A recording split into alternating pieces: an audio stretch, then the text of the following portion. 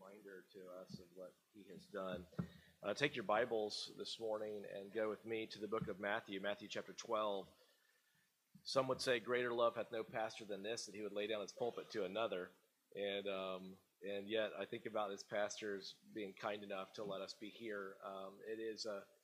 To me, it's an honor and a privilege, and I say that because how I got word of your pastor is that he is a one known for expositing the Scripture, unfolding the text of Scripture, really going to the Scripture and saying, what does it say? And he gives you that. And I appreciate that, don't you? I mean, there's a lot of churches around, even you think about this area, that would be preaching, I would say, preaching the Scripture in some way, but there's an element of really drawing out of what does it say. I tell people I can make the Bible say anything I want it to say, but that's not, as a preacher, as a true biblical preacher, we need to say, what does it say, and give people that. And so that's our desire as we do this. And even as evangelists, in that sense, we want to share the gospel. I think the real biblical evangelist is a gospel preacher, and yet challenging believers not just to live worthy of the gospel, but also to give out the gospel, and even equip them for that sake. And yet, in many ways, it's played out in different areas. Sometimes I think of open-air preaching or church planting and missions and all kinds of stuff as well.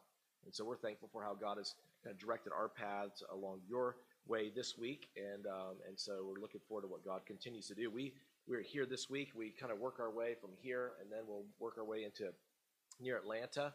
And then we kind of start going west until eventually we're in Phoenix in just a handful of weeks.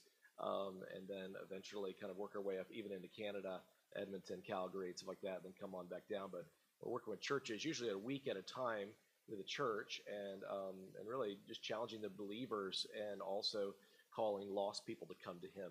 And so I'm so thankful again for the team as these guys travel, because sometimes even the traveling, there's a weariness within travel, if you can only imagine, as you do this. I think sometimes we laugh because the churches, people will look at us and say, man, I'm tired. And at the end of the week, as we've ministered there, and we're thinking, so are we, and we start again next week, and so thank you again for letting us be with you, and we look forward to what the Scripture has for us even today, what the Lord has for us. Matthew chapter 12, verse 38 through 42 will be the main text this morning. As we look at this passage of Scripture, you have Jesus and the Pharisees and the scribes are really having a conversation, and I would call it far more than a conversation, but let's look at this together. Matthew chapter 12 and verse 38 says this, Then certain of the scribes and of the Pharisees answered, saying, Master, we would see a sign from thee. But he answered and said unto them, An evil and adulterous generation seeketh after a sign, and there shall no sign be given to it, but the sign of the prophet Jonah. Whereas Jonah was 3 days and 3 nights in the whale's belly, so shall the Son of Man be 3 days and 3 nights in the heart of the earth. The men of Nineveh shall rise up in judgment with this generation, and shall condemn it, because they repented at the preaching of Jonah. And behold, a greater than Jonah is here. The queen of the south shall rise up in the judgment with this generation, and shall condemn it, for she came from the uttermost parts of the earth to hear the wisdom of Solomon. And behold, a greater than Solomon is here. Let's pray. Father, I want to thank you so much for who you are and your kindness to us. I pray that today you would use your word to challenge our hearts. Lord, as we know, within a church, not everyone who goes to church or who even is a member of a church is necessarily a believer. So, God, I pray for anyone today who is without Christ, that you would open up their eyes, as we've sung before in the song and the truths of the Scripture, that you would warm their hearts, that you would draw them to yourself, that they would respond to the gospel through genuine repentance and faith in Christ and Christ alone. Lord, thank you so much for that saving grace. Lord, I don't just thank you for that. I thank you for this sanctifying grace. Lord, I think of as believers, you stir our hearts, and so often we as believers can err and stray, or even step into sin, or fall into sin, or even jump into sin. Lord, I know that genuine believers, that is not our true heart's desire.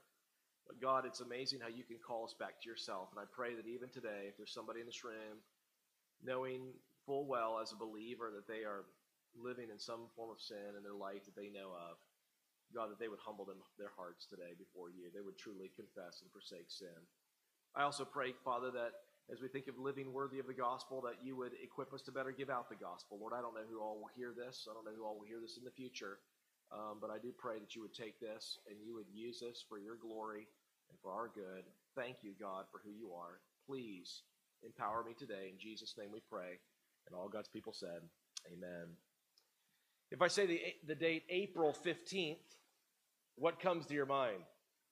Taxes. Man, you guys are downers. No, I think that's probably true when you think of April 15th. Most people, Americans, think tax day, But I will say is on that day in history, a little over 100 years ago, there was something that happened that you could say rocked our world. I mean, it really did cause a shock wave across the culture, and it was the sinking of the Titanic.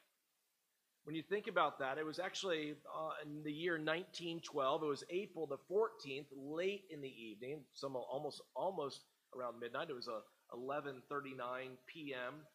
And that this passenger cruise liner, the largest one, the most glorious one of the day, hit an iceberg at 11:39. It took 2 hours and 40 minutes before it sunk completely.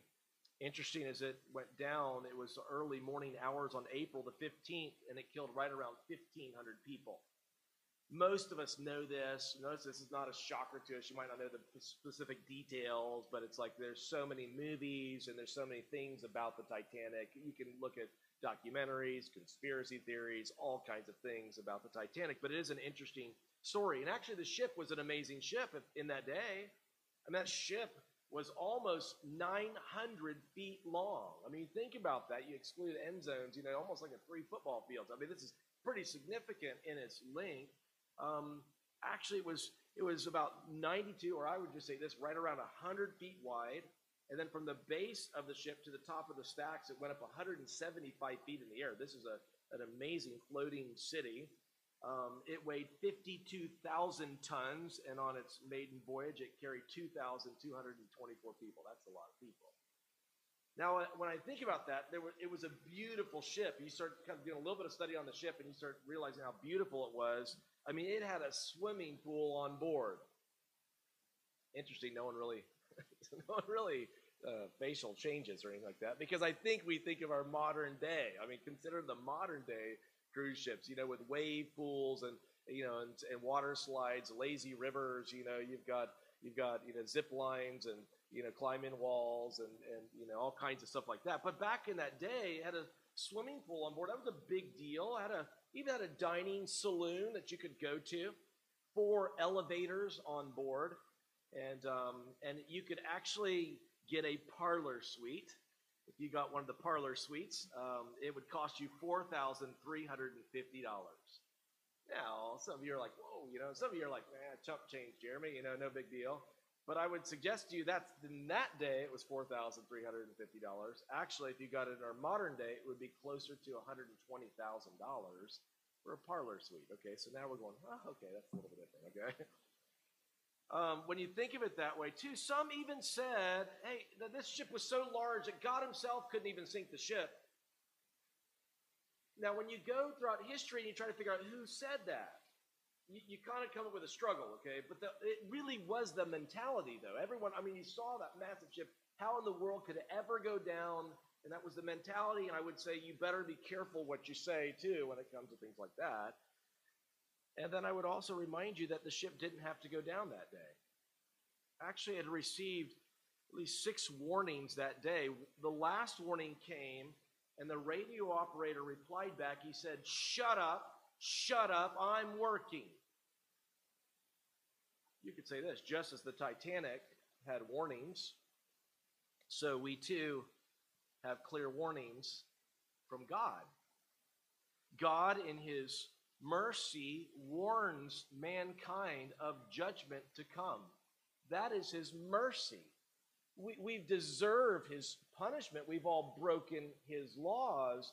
And yet for God to warn us, again, that does show mercy. You know this. If your neighbor's house caught fire and you saw people moving around real slowly inside, but you saw the back of the house on fire, I do think you would probably run over to the door and bang on their door, and then they come to the door and you yell, get out, your house is on fire. they might say, why are you yelling? No, your house is on fire. Get out. And the truth is, if they made their way on out and then the house is consumed, what would they do? In tears, they would hug you and embrace you and say, thank you. You saved my life. The truth is, we begin to consider this, and this passage of Scripture, at first glance, looks like Jesus is kind of being a little bit, I don't know, maybe he woke up on the wrong side of the bed or something, you know what I mean? Maybe he just had a rough Sunday morning, and so sure enough, here's this response by Jesus. But I want you to look at it even closer because I want to see this. Notice verse 38. It says, then certain of the scribes and of the Pharisees answered, saying, Master, we would see a sign from thee. Now, if you're taking any kind of notes, I make it real simple. So here we go. Ready? Number one, this is actually a confrontation that begins with a sinful request. This is a confrontation. This is not a legitimate question. Like Jesus, if you are who you say you are as Messiah, we want to know that. We want to have some kind of proof. Do you want to follow a random person who says, I think I'm Messiah, come follow me. I don't want to do that. I want to know there's some truth behind this. I want to see some evidence in one sense. And in many ways, that's not a wrong question to ask. And actually, God in his kindness, if you think historically, that's what he does. He often does that. People sometimes say, well, what about the person, in the deepest, darkest place, in a hut or something like that, and, would God send them to hell if they die without Messiah? And I would say, well, actually, yes, because they do have general revelation. General revelation means you can look around and you can see creation clearly and know there's a creator. And if that heart is actually responding to it, because historically this has happened, where people realize there is a God, and I want to know who he is, and there's an element where, again, I think this is God at work, but the truth is they start really praying and say, God, we don't know who you are, but will you reveal yourself to us? Will you show yourself? And God does. He brings missionaries. I've been in Hawaii, on the big island of Hawaii. I don't know if you've ever been there, but there's really, at one point, historically, the largest church in the world, evangelical, was on the big island of Hawaii. It's crazy because way back in the day, you had this king, Kamehameha, who's this brute of a man, and yet a conquering king, because he really unified the islands through conquering and slaughtering. But as he did that, at some point, with all the pagan worship and idolatry and even human sacrifice, there was a point in time where finally they were saying, this can't be the way. There's got to be a better way. And with no Bible, here's one who has a dream. And in his dream, someone would tell them the answer. And he told people the dream. I had this dream. These people are going to come. They're going to land here in the island, and they're going to tell us the answer. And within a couple of months, guess who lands there? Missionaries with the gospel. And all these people started responding to the gospel to the point of the very queen, even at some point defying Pele, the goddess of fire, as she overlooks the volcano and throwing things into it, saying, I defy you in the name of Jesus Christ. If you're really the one true God, then you kill me now, but I defy you in the name of Christ because he's the one true God. So many came to Christ. Actually, if you went to the Big Island today, though, you probably wouldn't know that unless you went and looked at history books. As I say all this, I tell you that God in his mercy can bring signs and can show and do things. Now in our modern day, we have the completed revelation. There's an element, this is so much more powerful than any kind of sign you could see, or some kind of a ghost, at midnight, on New Year's or on Christmas Eve or something like that, But we look at this passage and we say, okay, so then what does he mean by this? Here they are asking for a sign, but I want you to back up with me. Go to chapter 11 for a minute so you can see this is really a confrontation. Again, they're asking for proof. We want proof. Show us a sign. Matthew chapter 11 and verse 2 says this. Now when John, this is John the Baptist, now when John had heard in the prison the works of Christ, he sent two of his disciples and said unto him, Art thou he that should come, or do we look for another?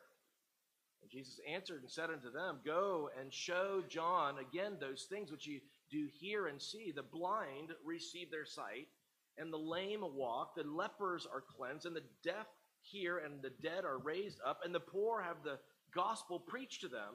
And blessed is he whosoever shall not be offended in me.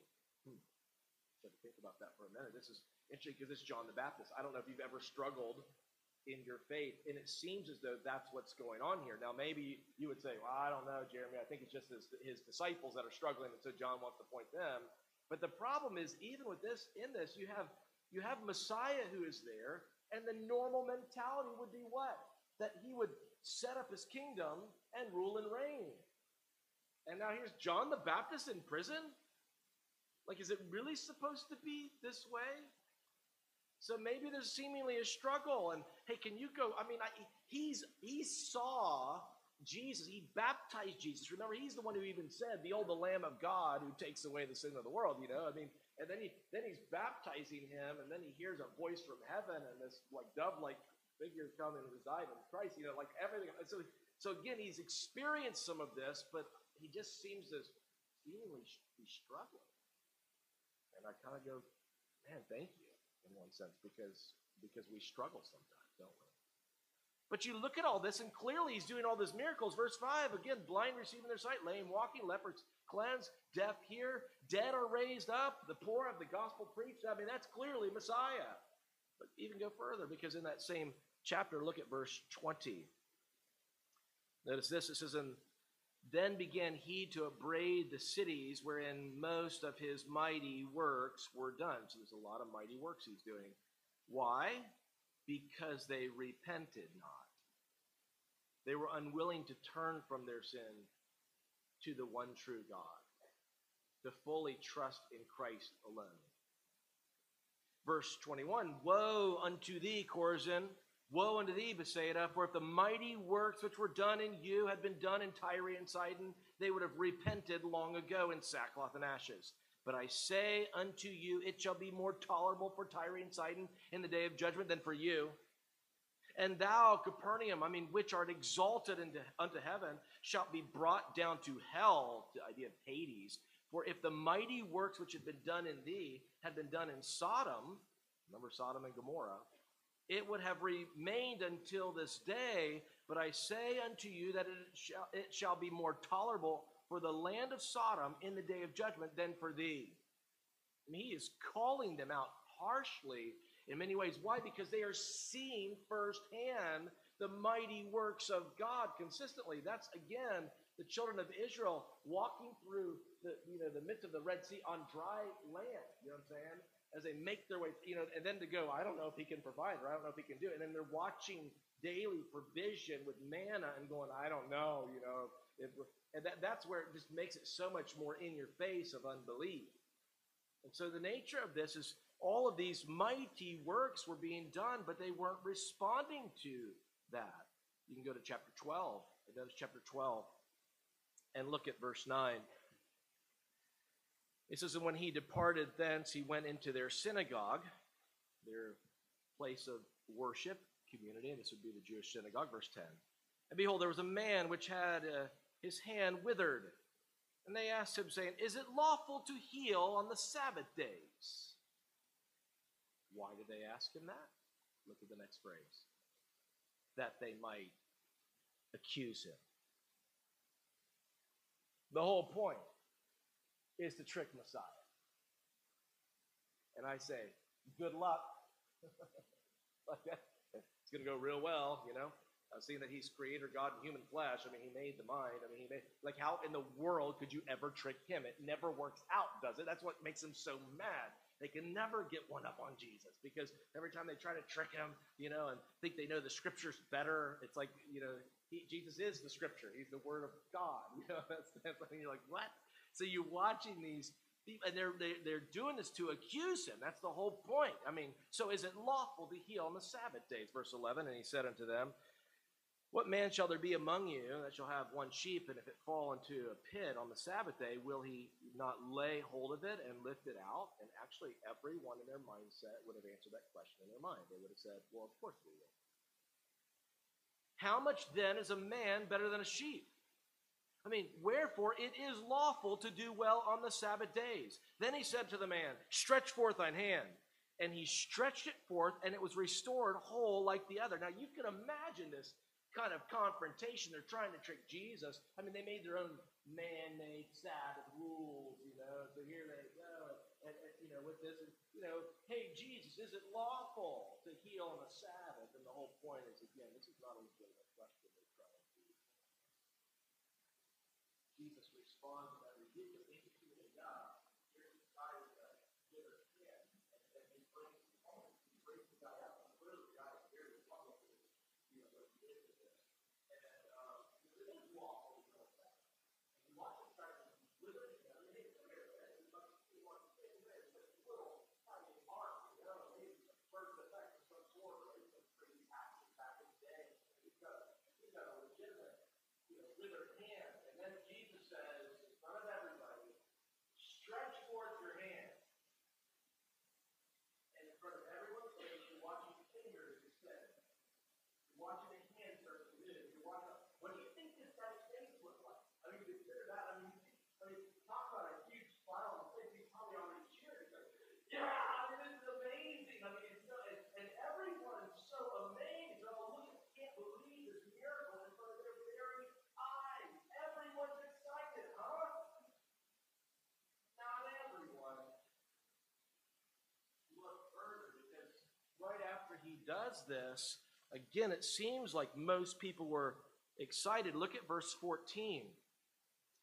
Then the Pharisees went out and held a council against him. They got together on purpose, and they gathered together to hold a council against him.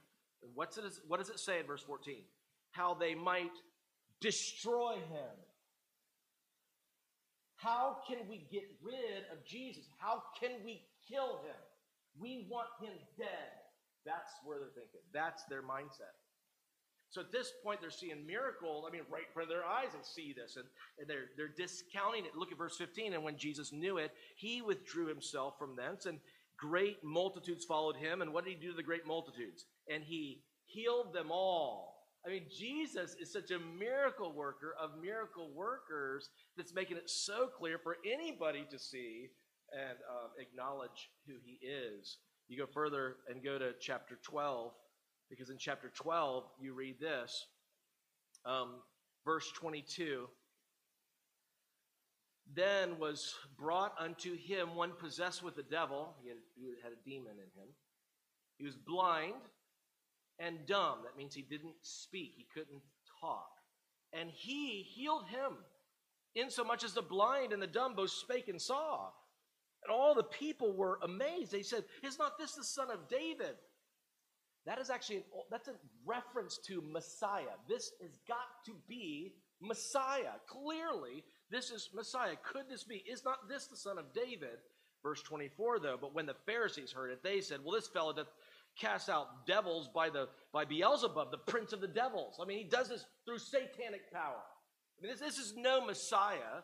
Jesus, even knowing their thoughts, verse 25, I love this, said, hey, every kingdom divided against itself is brought to desolation. I mean, that doesn't make any sense. And every city or house divided against itself shall not stand. I mean, if Satan casts out Satan, I mean, he is divided against himself. I mean, how shall then his kingdom stand? I mean, that makes no sense in your own logic. And then he says in verse 27, and if I, by Beelzebub, cast out devils, then by whom do your children cast them out?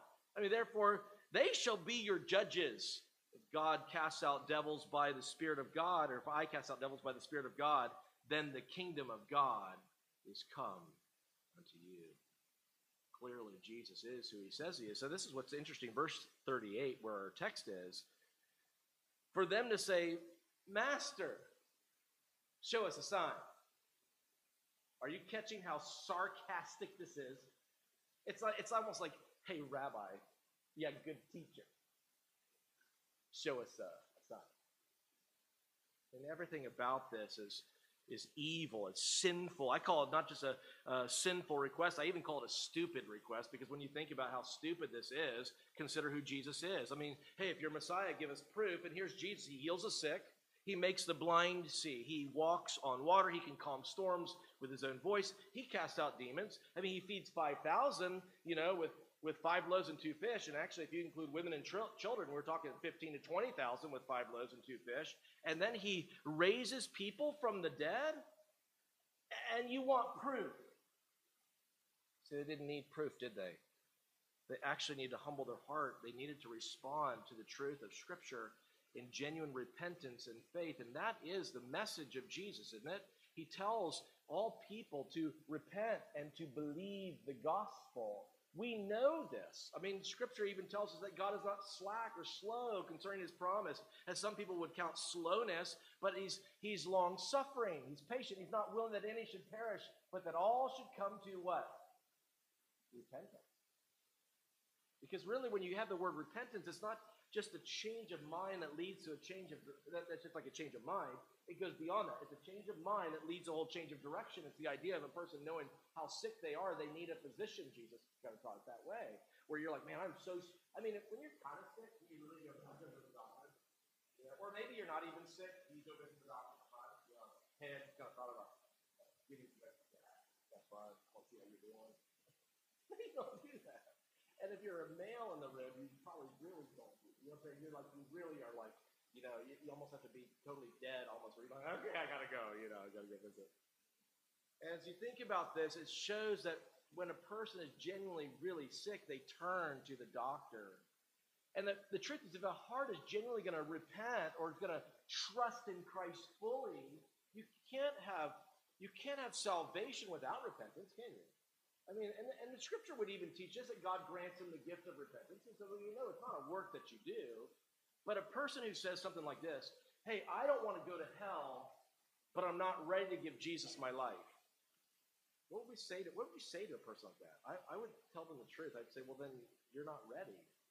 You don't say, maybe I'll kind of try Jesus, maybe get rid of some sins, but kind of hold on to these. No, that's not repentance. That's not genuine faith in Christ.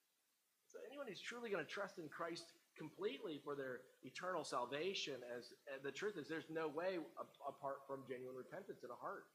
So you see this going on with Jesus, and we see this here. I would also suggest to you too, I think the normal thought is, if we did see some kind of physical proof,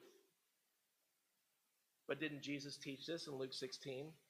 The rich man and Lazarus. I mean, the story goes on there. The rich man's so wealthy, he can kind of buy anything he wants to buy.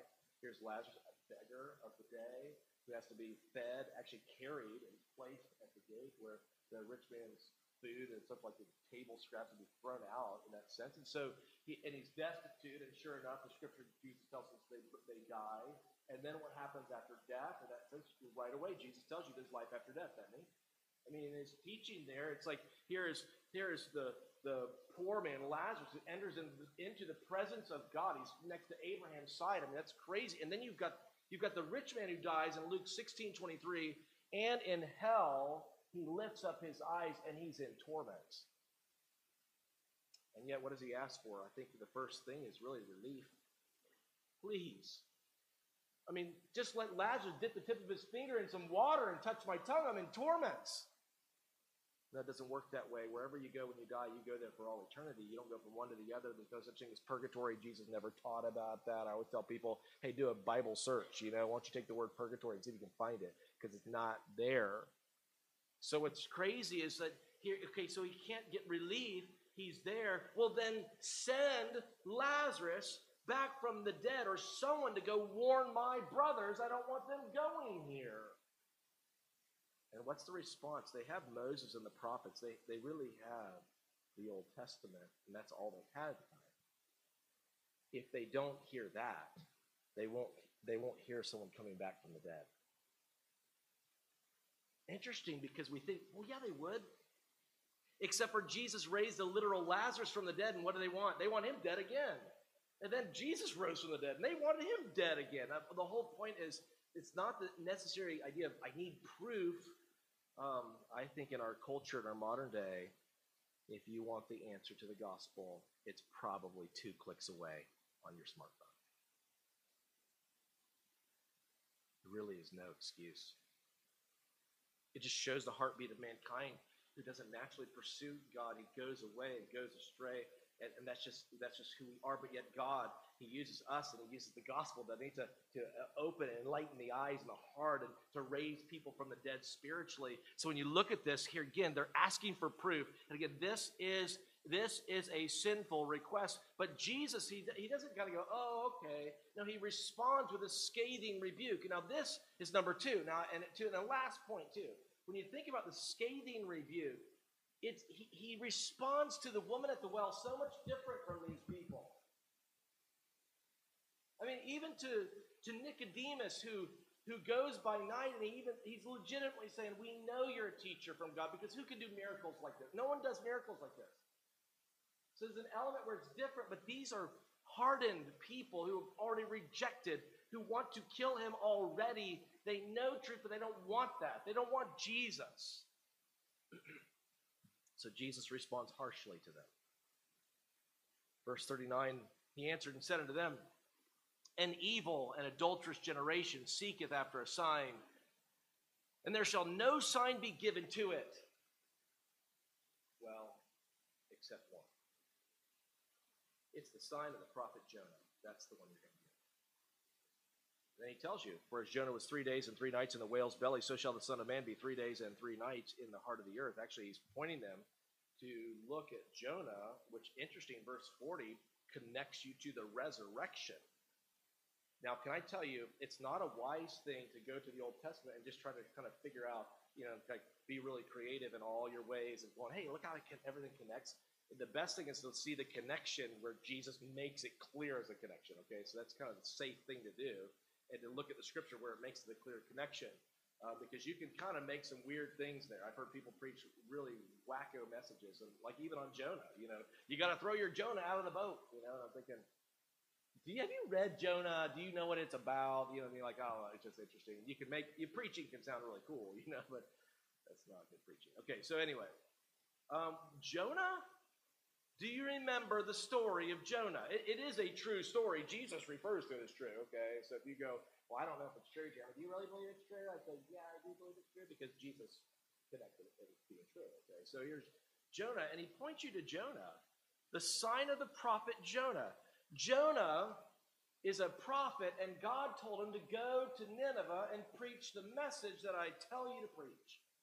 And instead of going about 500 miles, northeast, he goes southwest. And I don't mean the airline. And he goes down and he gets on a boat. He even pays the fare, Everything seems to be kind of going his way. I mean, sometimes when you live in sin, it's like you might even think, oh, God's not judging yet, or maybe God's overlooking it.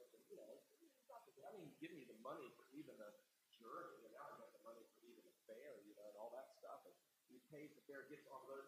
Interesting, it sounds like he's the journey, but if he's paying the fare, he does tell us it's like, I'm running from God. So that would be kind of really good. If you're collecting the fare, but going to buy bags, all the bags that you buy. I'm running from God. I don't care. Anyway, sure enough, he goes into the boat, and then what happens? He falls asleep. He's in the depths of the boat there. He falls asleep, and a raging storm comes. Raging storm. Clearly not a normal storm. You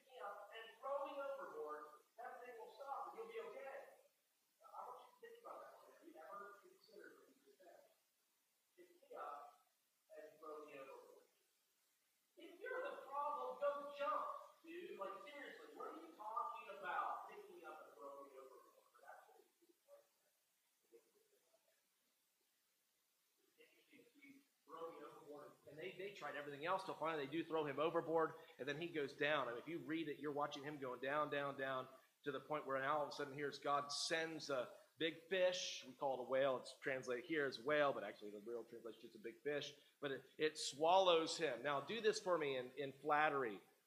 Can you swallow for a second? Okay, well, here we go. Do your own swallow. Can you do that? Okay. That's Jonah going down. And you're going, oh. Like, I mean, the body being crunched and smushed and slimed. And there he is in the belly of this massive fish. Now, how much room did he have?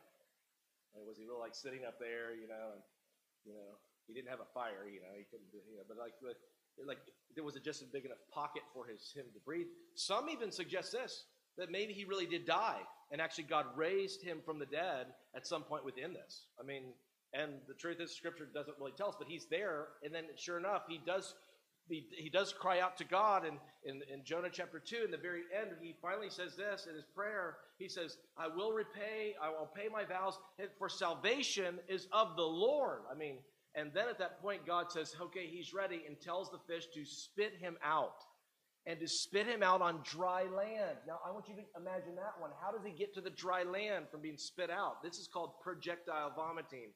And I would suggest don't do that right now, okay? But you understand. But it's like, whoa. That's crazy.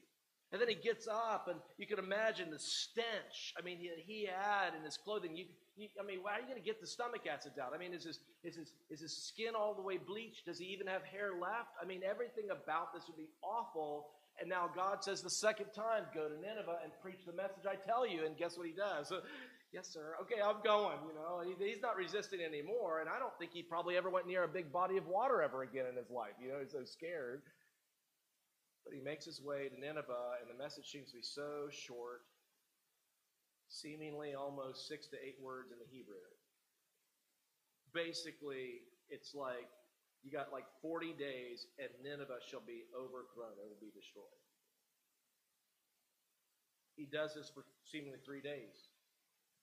And then he goes and sits above the city. He's waiting for God to judge the city, so we know the story in that sense. And what did God do? God, in his mercy, which is so amazing, because have you ever heard someone say, don't you know the God of the Old Testament is different from the God of the New Testament? And I'm thinking, do you ever read your Bible? Because think about this. Who did God, I mean, these people, the Ninevites, were known as pagans, so pagan. They were known for their violence. They literally would come in and conquer a nation. They would slaughter them, severing heads, impaling people, sometimes impaling them and lighting their bodies on fire in the city streets. They would come in with large knives to pregnant women and hack them open, ripping, killing the child, killing the woman. They would fillet the bodies, taking the skins and throwing them up over their city walls, hanging them. The idea is this: you mess with us, this is what we're going to do to you. I mean, it's like they were known for their violence out of anyone who deserves, we think, punishment. It's those people. And with such little revelation. They didn't have a whole Bible. They had a really short message from a prophet. But the Scripture tells us they believed God. They proclaim to fast. They begin to humble their hearts and just say, God, please, we just throw ourselves at your mercy. And God, in his mercy, sends a revival. I would even suggest to you this may be the greatest revival of all time, historically, in a short amount of time. That's crazy what God did. And you look at this and go, here's Jonah. I mean, and what a picture. Verse 40, as it talks about how 3 days and 3 nights. And can I also encourage you with this? Because when they would use that phraseology, it meant really any part of a day. I mean, the truth is, when you think about that, if you're not careful, you're going, okay, 3 days and 3 nights. Okay, Sunday morning. Okay, then 24 hours. And wait a second here. And was it Friday? No, it was Thursday. No, it was Wednesday. No, it's Friday. No, now all of a sudden, this huge fight breaks out in church, and no. Okay. The truth is their days are different from ours. Remember, at sundown begins their next day. And then you begin to consider this. If I were to tell you, hey, I, we were in Miami and we went to the beach for a day, let's say. What does that mean? Does that mean 24 hours? It could mean that. Does it mean we just went for the afternoon and we just said, hey, went for the day? Or does it mean we actually went for when daylight opened up, we were there? You know what I'm saying? All the way till it went down. You see what I'm saying? And this is the nature of even scripturally how they would speak. So the idea is this is connecting you to the resurrection, because this is the only sign you'll get. You'll get the greatest sign in human history, and it's the resurrection of the death of Jesus Christ. He comes back to life. He's actually seen on at least 10 occasions, one occasion by over 500 people at the same time. And when you look at this, you're saying, here's the people of Nineveh, and they repented with such little revelation. In one sense, I think he's saying, look at Jonah. Jonah points to Jesus in the resurrection. Number 2, learn from the Ninevites. They repented with very little revelation. Let me ask the question again. How much revelation do you have? How many Bibles do you own? And you might say, well, I don't own one. Well, you can download it in just a couple seconds. If you really want it, it's there. And then you look even further and you see how with little revelation they respond. Verse 41, and then he says they respond to the preaching of Jonah, and behold, a greater than Jonah is here. He moves on to verse 42. The queen of the south shall rise up in the judgment with this generation and condemn it. Now, wait a second. Who's the queen of the south? Her name is what? The queen of Sheba. Okay, so we call her the queen of Sheba. And she made her way. It's like almost like Yemen, it's that point where she would have been. And she's making her way there, a long journey. Notice what it says. She'll condemn it. For she came from the uttermost parts of the earth to hear the wisdom of Solomon.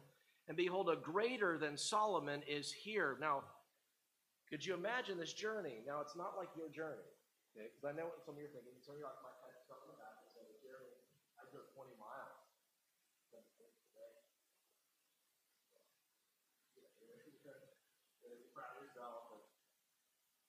This woman's journey would have probably taken months.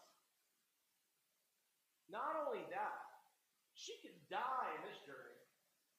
Some of you, when you drove here today, you're like, whoa, it's cold outside. So what did you do? You kind of adjusted your seat, and then all of a sudden you went ahead and put on the heat. Like, we got it real tough. But here's this woman, this long journey. She makes her way. She could die in the journey, and yet she gets there to hear the very wisdom of Solomon. And again, she hears how wise he is. There's no one like him in all the earth. And every question she asks him, he gives her an amazing answer. Now, again, that would be like you as a young, brand new business owner get to talk to someone who started thousands of businesses. I mean, you'd be going, oh, wow, okay, yeah, okay, And you have to think what she's asking. Like, how do you do commerce within your nation? How do you help your people in the sense of prosper? How do you protect your nation and people? And she's writing, it's like she's writing all this down. And then at what point does she say, what is that structure over there? That amazing structure. And he says it's called the temple. Let me tell you about the God we serve. Let me tell you about all the sacrifices that we do. But guess what? There will be a once-for-all sacrifice in the future. How could she rise up in the judgment if she doesn't become a true believer? You're looking at a woman who hears the truth and responds to it. She goes to great lengths to hear the wisdom of Solomon. And then I sit there and I go, well, at what lengths do you go to hear one greater than Solomon? Like, how much effort do you put forth in your personal life, spiritual life, to pursue Messiah? Well, I'm kind of busy. Can't quite find time. Hope things kind of slow down a little bit. Interesting. Do you know that you do everything you want to do? Like, if you really want to do, you do it. Like, could you imagine going, man, it's been so busy. I haven't eaten in three weeks. I've just been so busy. No. Like, as one of my kids said to the other when they were little, if you don't eat, you will die. You know what I mean? And that's so true. No, you eat because it's important. And you could say to your boss, hey, I would have been here the last 3 days of work, but I couldn't because I was so busy. And he would say, what? Don't worry. you got plenty more time because you're fired. You see what I'm saying?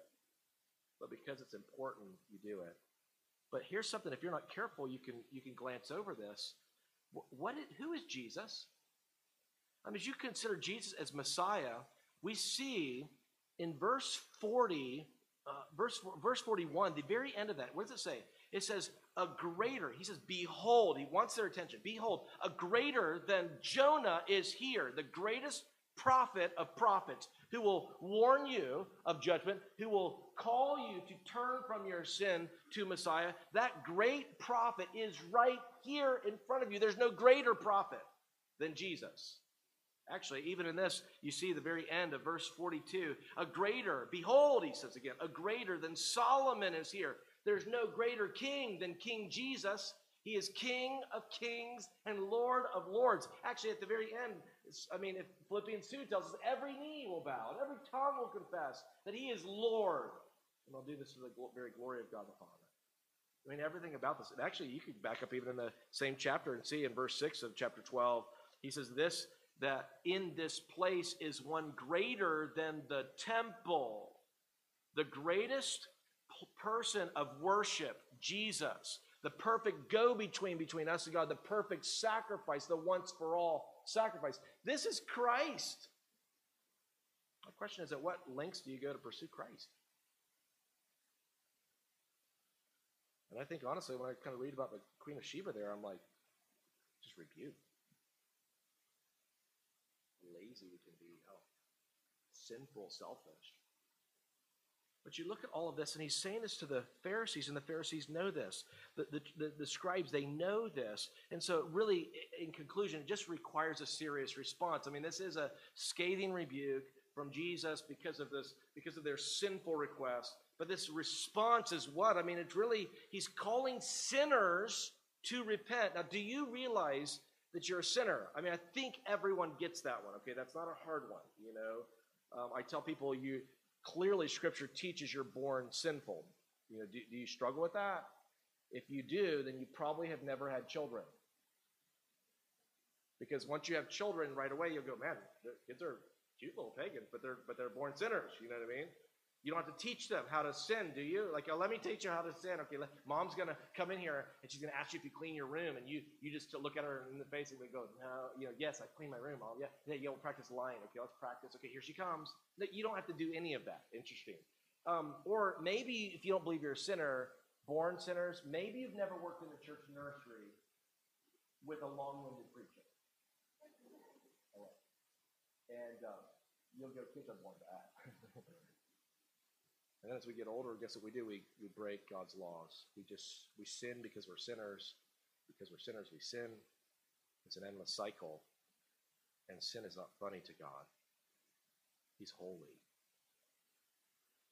The nature of our sin, the Scripture is clear that the payment for that sin is death. It's eternal separation. We can't get to heaven. Heaven is perfect and pure. God's there. That's who God is, and holy. And yet if we were to get there, heaven would no longer be perfect and pure because we'd be there. We need our sins taken away. This is why Jesus came. His life, his points to then his death. I mean, he even told you about this, and he's paying for sin. He who knew no sin would become sin for us. It's not because of Jesus' sin. It's our sin. And yet in the midst of this, it's not just he's dying on the cross, but he's buried and he rose from the dead to conquer sin and death and hell. Anyone who would turn from their sin to Messiah could be rescued, but not everyone does. And if God is working in your heart, that means that is a miracle of God at work in your heart. You need to respond to him. You need to repent. The sinner who truly comes to Christ must reject the world's wisdom for God's wisdom, because the world screams something totally different, doesn't it? And you must reject the world's wisdom for God's. You must repent of your sins. Turn completely to Messiah, to Christ alone, because there is no other way. And by faith, you trust in him. You look to Jesus. Has this happened to you? Because if it has, guess what happens? The sinner is then made a saint.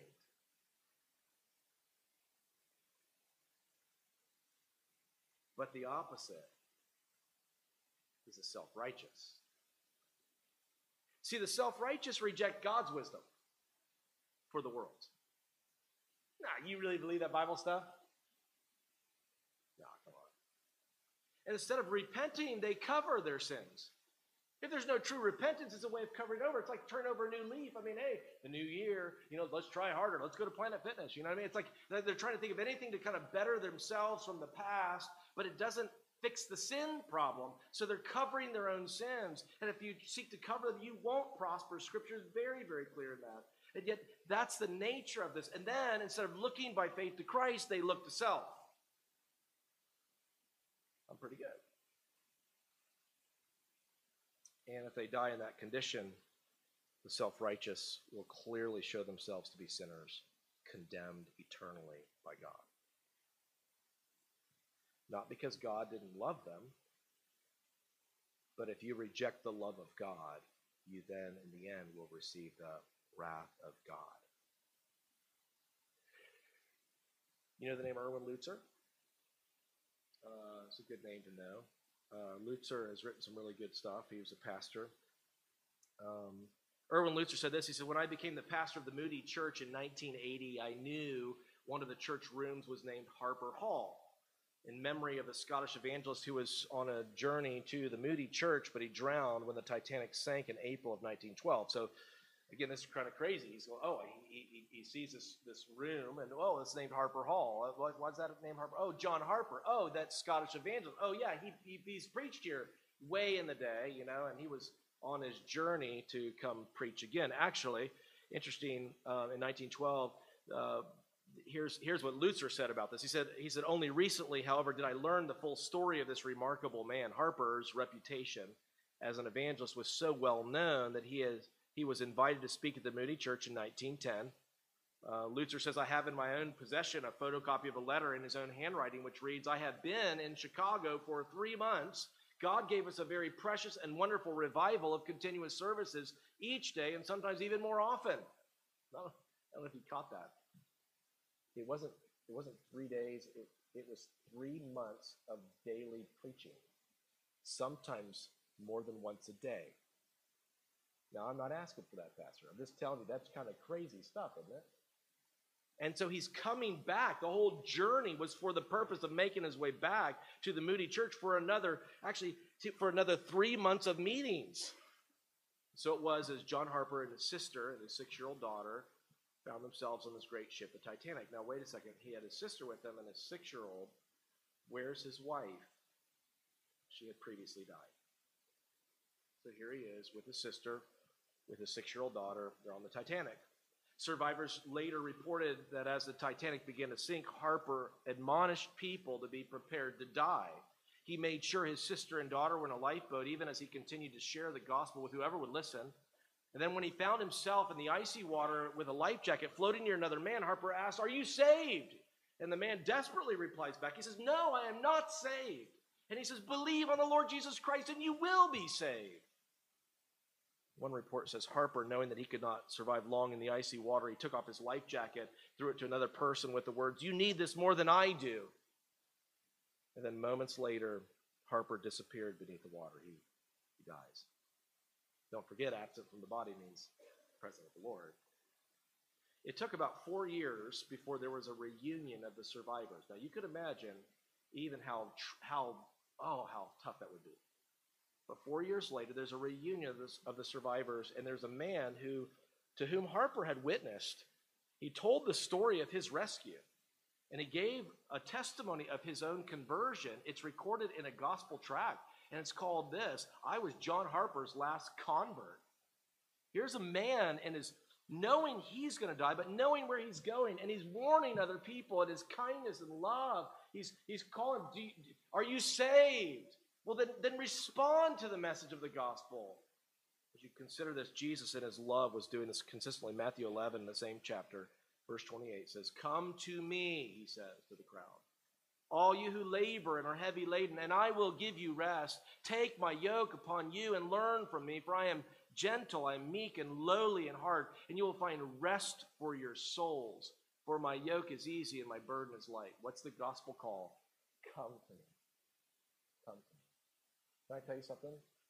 Far more important than your next meal in just a moment would be your eternal destiny. If you're here today and you're not sure, please Respond to the gospel. You can cry out to Jesus. You don't have to wait till later. Respond in repentance and faith before him. He'll save you according to Scripture. Would you do that if you've not done that? May God help you. Let's pray. Father, today we have been reminded of the kindness and the mercy of Jesus that warns mankind of judgment to come. And I pray, dear God, if there's anyone in this room without Christ, that right now in their heart before you, they would respond in obedience to your gospel call. They would repent. They would turn completely to Messiah. They would, by faith, trust in you. Your word does teach us, Lord, that whoever calls upon the name of the Lord shall be saved, but doesn't just mean we just call out your name. You taught us in Romans chapter 10 and verse 9 that if we would confess with our mouth, literally, Jesus is Lord. That the Lord Jesus, we're truly repenting.